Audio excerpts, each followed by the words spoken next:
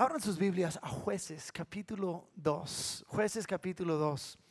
La vida sobrenatural no es basado en hacer obras, es basado en tener la presencia de Dios. Si no tenemos la presencia de Dios, no tenemos nada. No estamos corriendo buscando beneficios de Dios. No estamos corriendo en pos de cosas que podamos obtener. Esas cosas suelen inflar la cabeza de uno.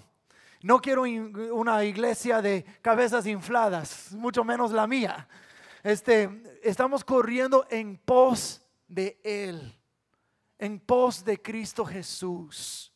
Pero para correr en pos de Cristo Jesús, para comenzar a caminar en una vida sobrenatural, como hemos dicho varias veces, como nos dice en Marcos capítulo 16, que estas señales seguirán a aquellos que creen.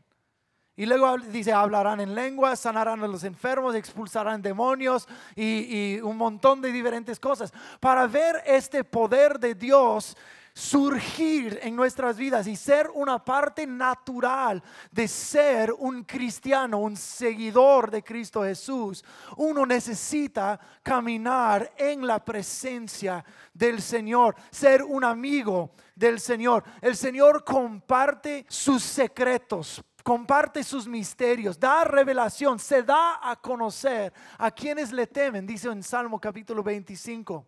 Pero muchas personas no caminan de esta forma con Cristo Jesús. Vamos a ver, en Jueces capítulo 2, comenzando versículo 11, dice: después los hijos de Israel hicieron lo malo ante los ojos de Jehová y sirvieron a los Baales. Los Baales es otra manera de ciertos dioses, unos ídolos que comenzaron a servir. Dejaron a Jehová, el Dios de sus padres, que los había sacado de la tierra de Egipto, y se fueron tras otros dioses, los dioses de los pueblos que estaban en sus alrededores, y los cuales adoraron y provocaron la ira de Dios.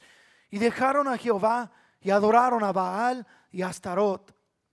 Y se encendió contra Israel el furor de Jehová, el cual los entregó en manos de robadores que los despojaron y los vendió en mano de sus enemigos de alrededor, y no pudieron ya hacer frente a sus enemigos. Y por donde quiera que salían, la mano de Jehová estaba contra ellos para mal, como Jehová había dicho y como Jehová se lo había jurado, y tuvieron gran aflicción. Y Jehová levantó jueces que los librasen de mano de los que les despojaban. Pero tampoco oyeron a sus jueces, sino que fueron tras dioses ajenos, a los cuales adoraron. Se apartaron pronto del camino que anduvieron sus padres, obedeciendo a los mandamientos de Jehová. Ellos no hicieron así.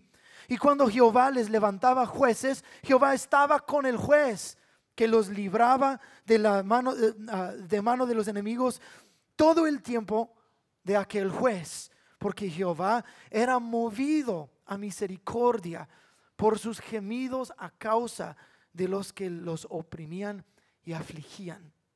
Mas acontecía que al morir el juez, ellos volvían atrás y se corrompían más que sus padres, siguiendo a dioses ajenos para servirles e inclinándose delante de ellos, y no se apartaban de sus obras ni de su obstinado camino.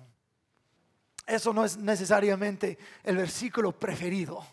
No es algo para instigar la alegría, es más para instigar la depresión.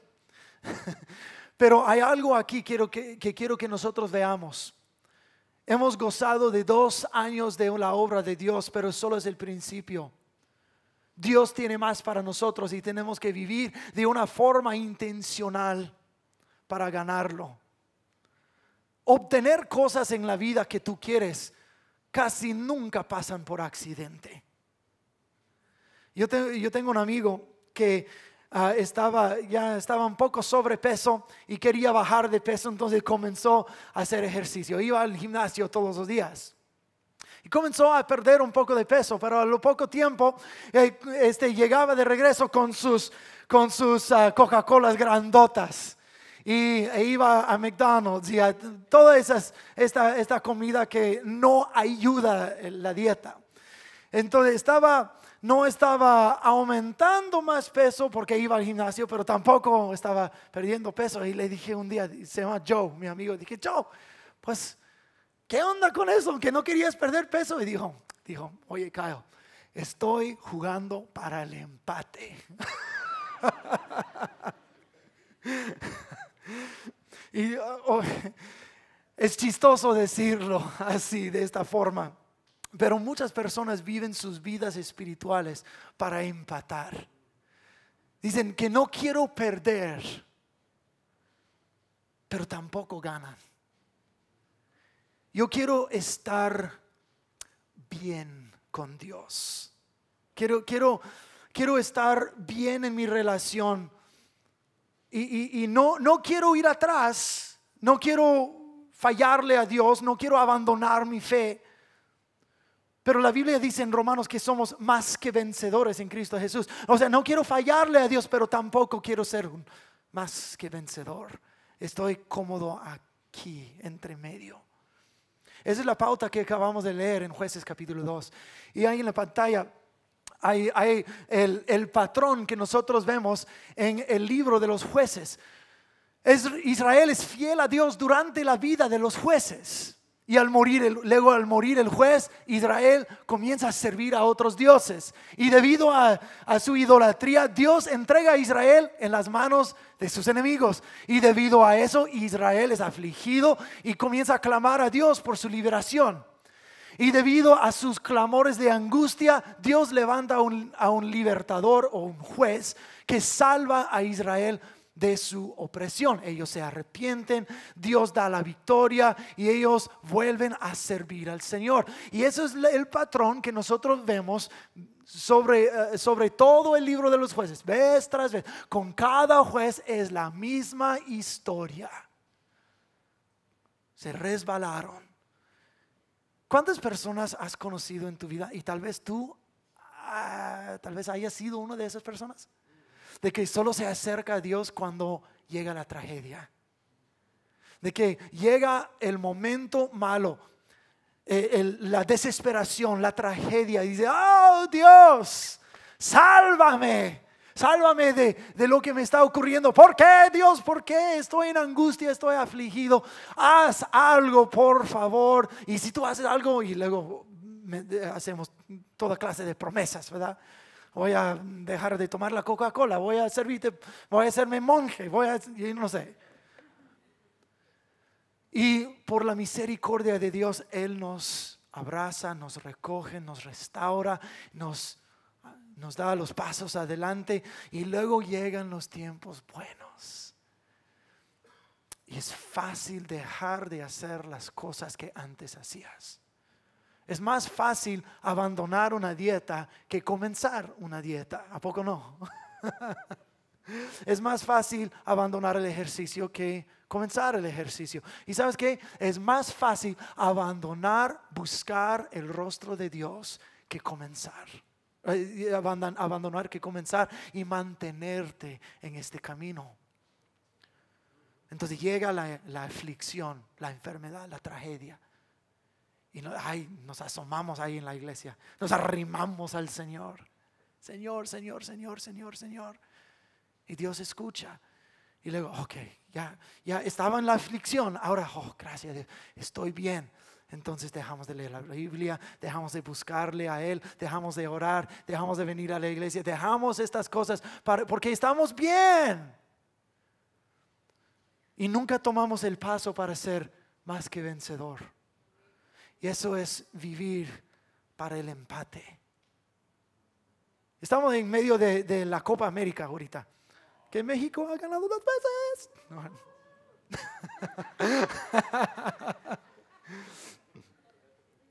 Imagina, ¿qué haría la gente de tu país de origen con tu equipo favorito si el entrenador después de un partido le están entrevistando en las noticias y el entrenador de tu equipo preferido dice, mira, con un empate estamos bien? ¿Qué haría la gente de tu país? Lo matan. ¿A poco no? Nadie envía a su equipo al Mundial o a la Copa América para empatar. Lo envían para ganar. Yo quiero ganar en la vida con Cristo Jesús. No quiero empatar. No quiero estar bien con Dios. Yo quiero ser un más que vencedor. Y en que estamos ahora lanzando hacia nuestro tercer año. Estamos en el tercer año de la existencia de esta iglesia. Dios nos está llamando para ganar.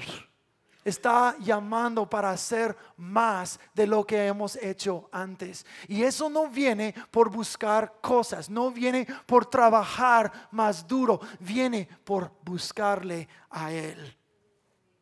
No quiero vivir una vida espiritual que es suficiente para sobrevivir, quiero sobresalir.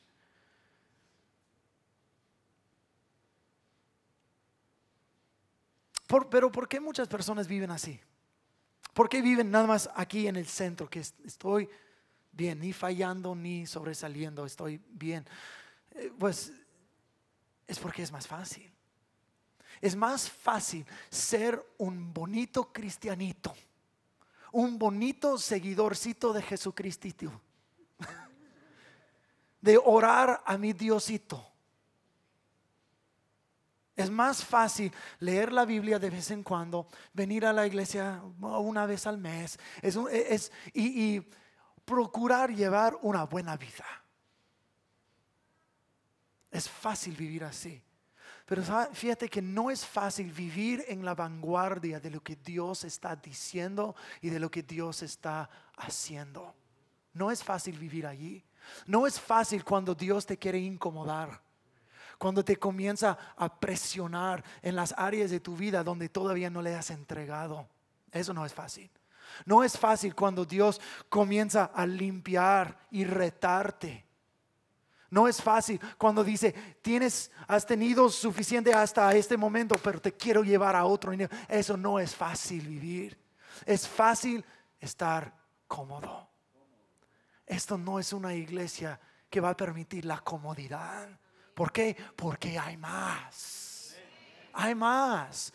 Y si Dios quiere disponer más, ¿por qué no vamos a querer obtener más de Él? ¿Me están entendiendo?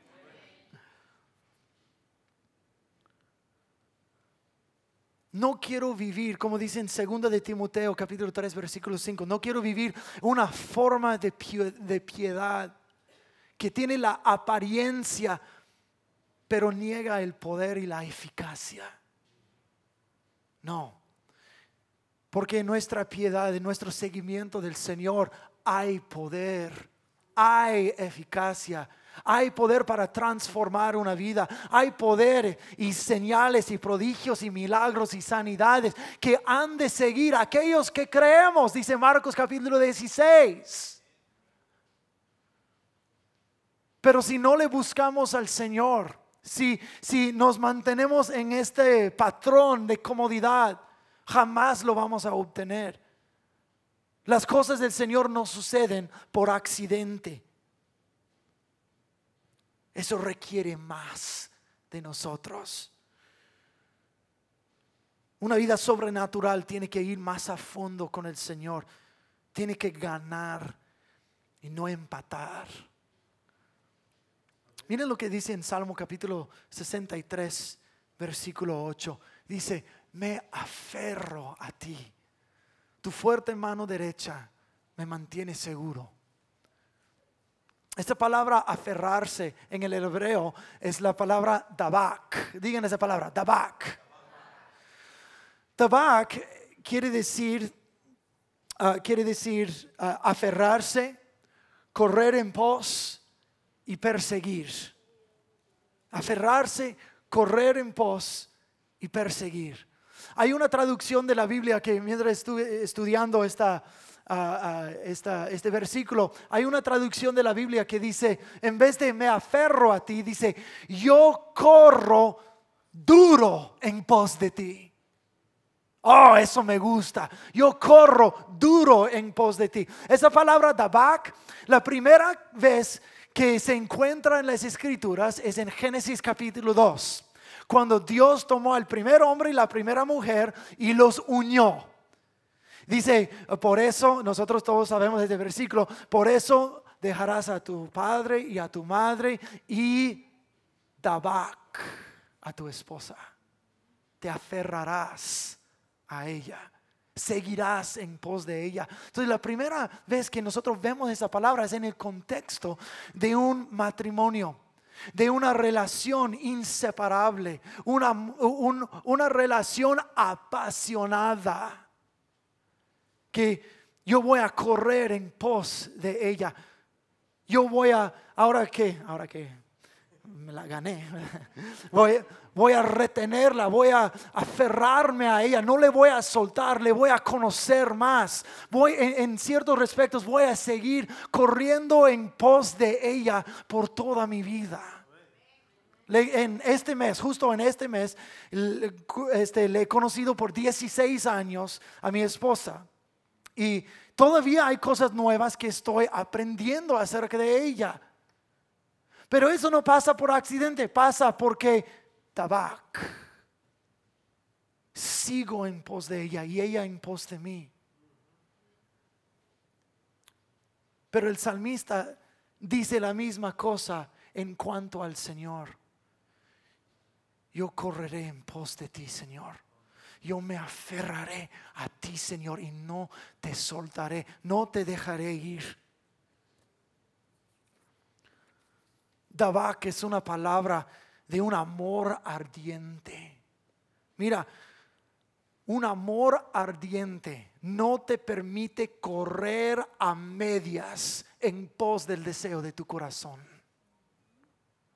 Pues qué mujer quiere un hombre que corre en pos de ella así. Ahí voy, mi amor, ahí voy. No, pues nadie la va a conquistar porque corres en pos de ella. ¿Dónde están los solteros? Tomen notas.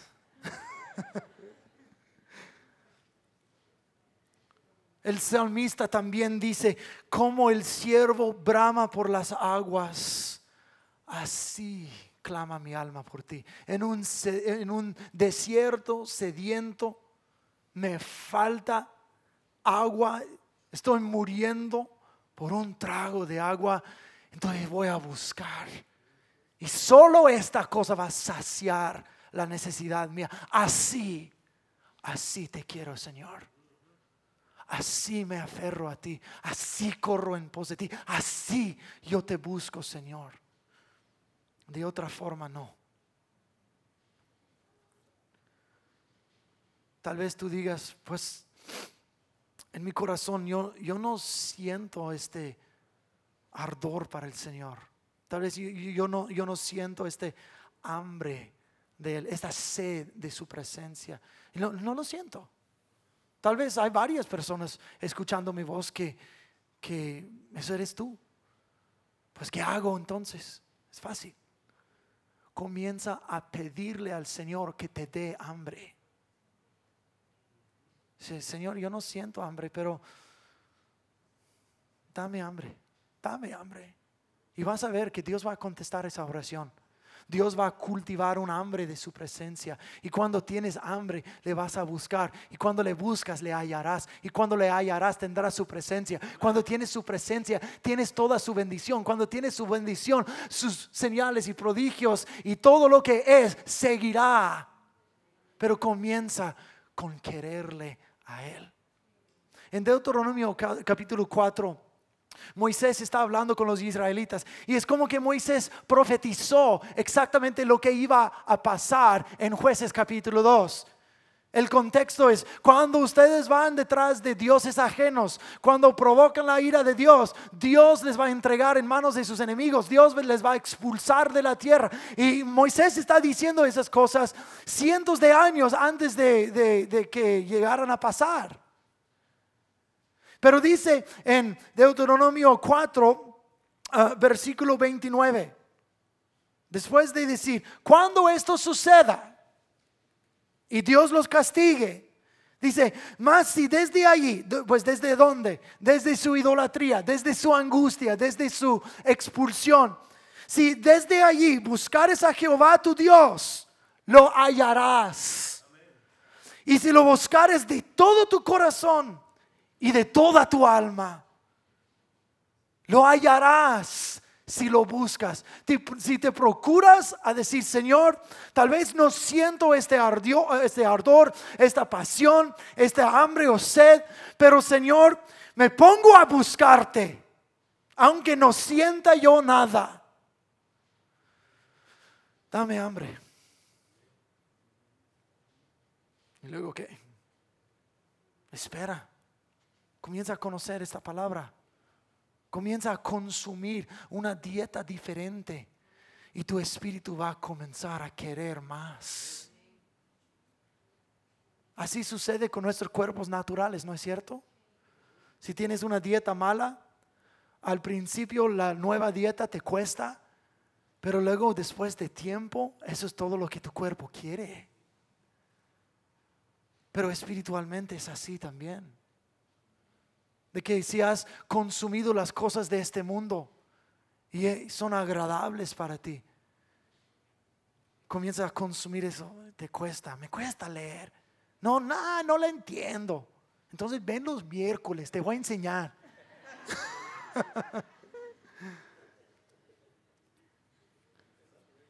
Pero te prometo, no porque soy el pastor, sino yo te prometo porque Dios lo ha dicho, Dios lo ha prometido, de que si tú consumes su palabra con regularidad, vas a tener más hambre de su palabra, más de su presencia. Tabac, no lo sueltes.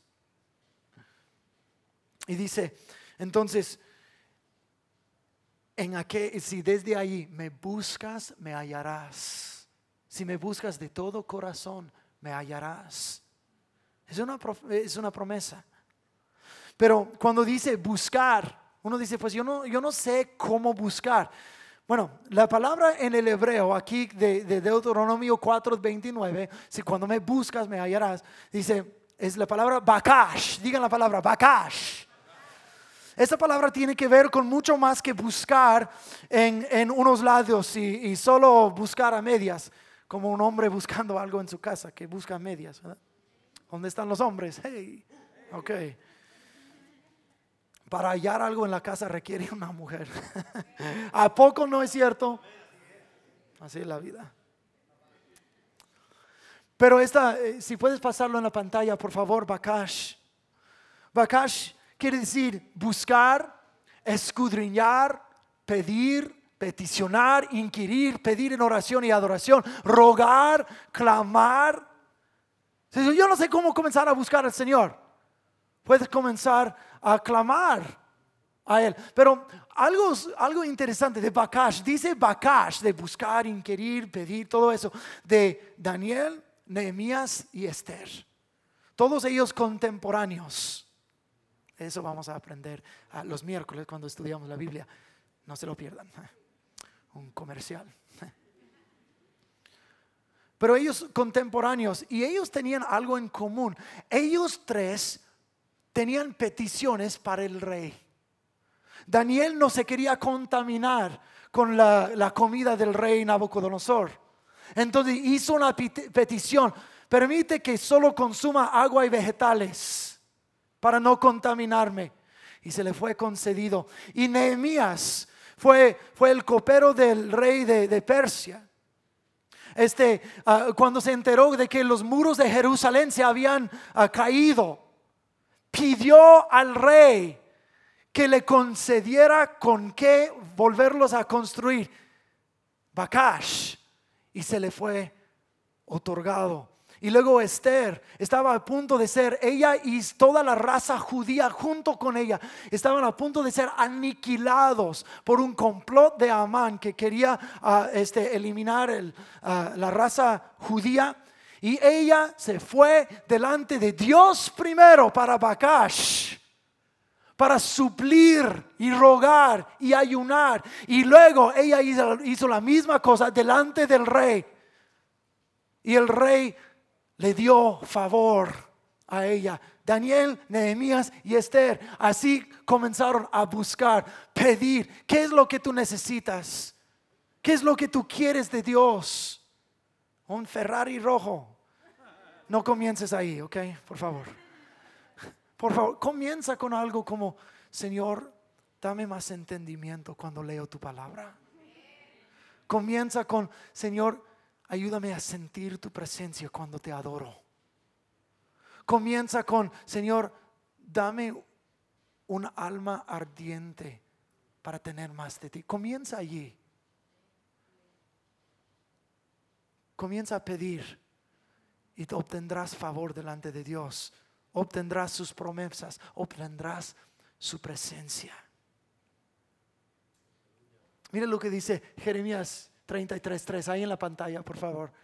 Jeremías 33:3 dice: clama a mí y yo te responderé y te enseñaré cosas grandes y ocultas que tú no conoces.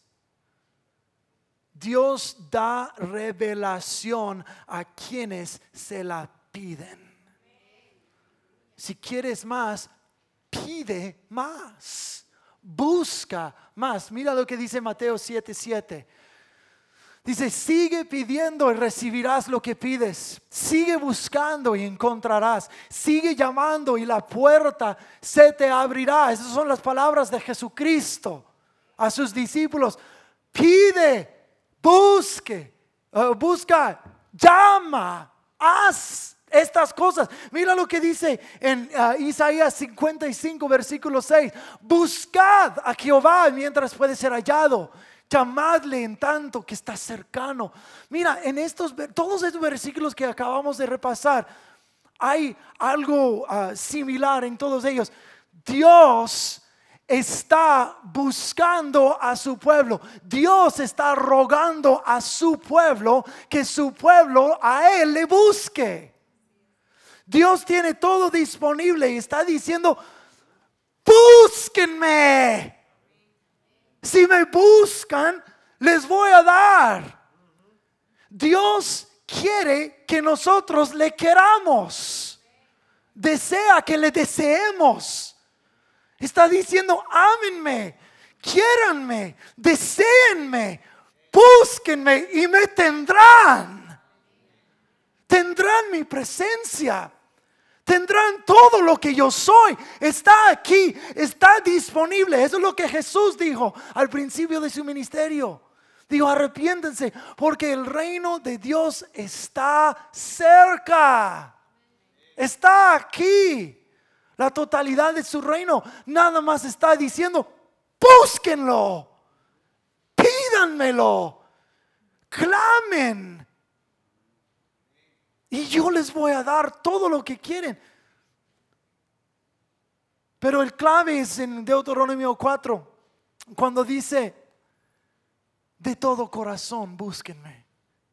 ¿Se puede venir por favor al piano? Búsquenme de todo corazón y me hallarán.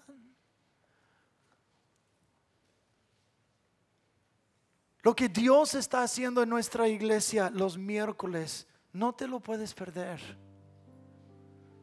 Por entre 30 y 45 minutos estamos aquí reunidos, clamando al Señor, tocando las puertas del cielo. Y no me importa si tome meses o años para mirar la manifestación de todo lo que Él tiene para nosotros, pero vamos a seguir clamando y tocando las puertas del cielo hasta que Dios nos responda. Pero comienza primero con un corazón que dice: yo te quiero a ti. Dios ya te eligió a ti. Te está buscando, te está llamando. Ahora Él quiere que tú le reciproques.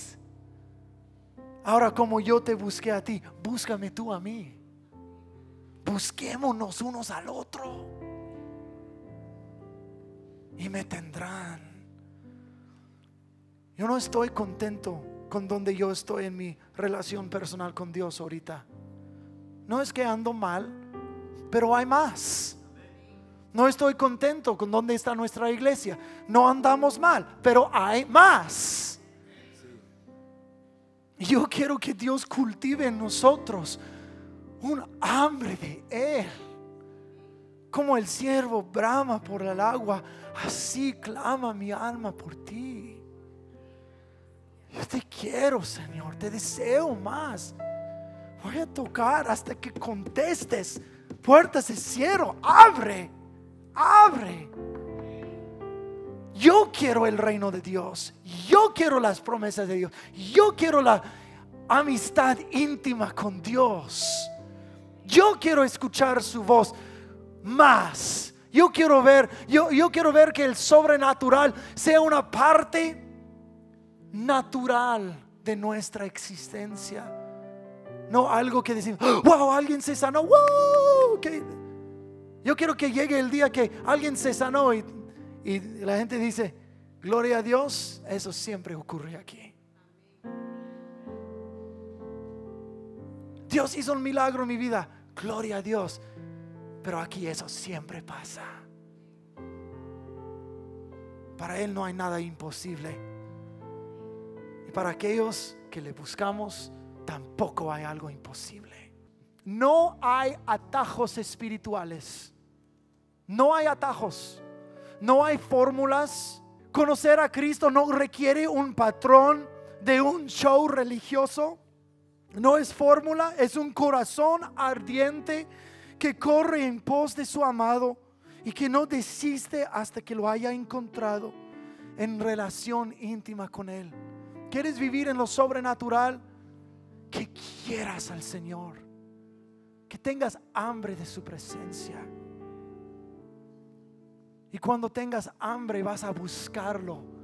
Y cuando lo buscas lo obtendrás. Y cuando lo obtendrás, estas señales seguirán a aquellos que creen. Pero comienza con un corazón que le ama. Frank, dirígenos en esta canción, por favor.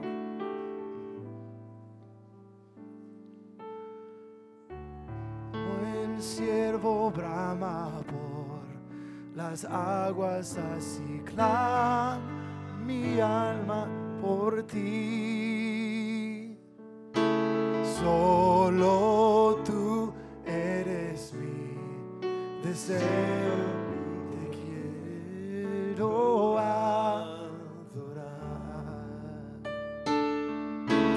Fuerza y escudo sois, mi espíritu se doblega a ti.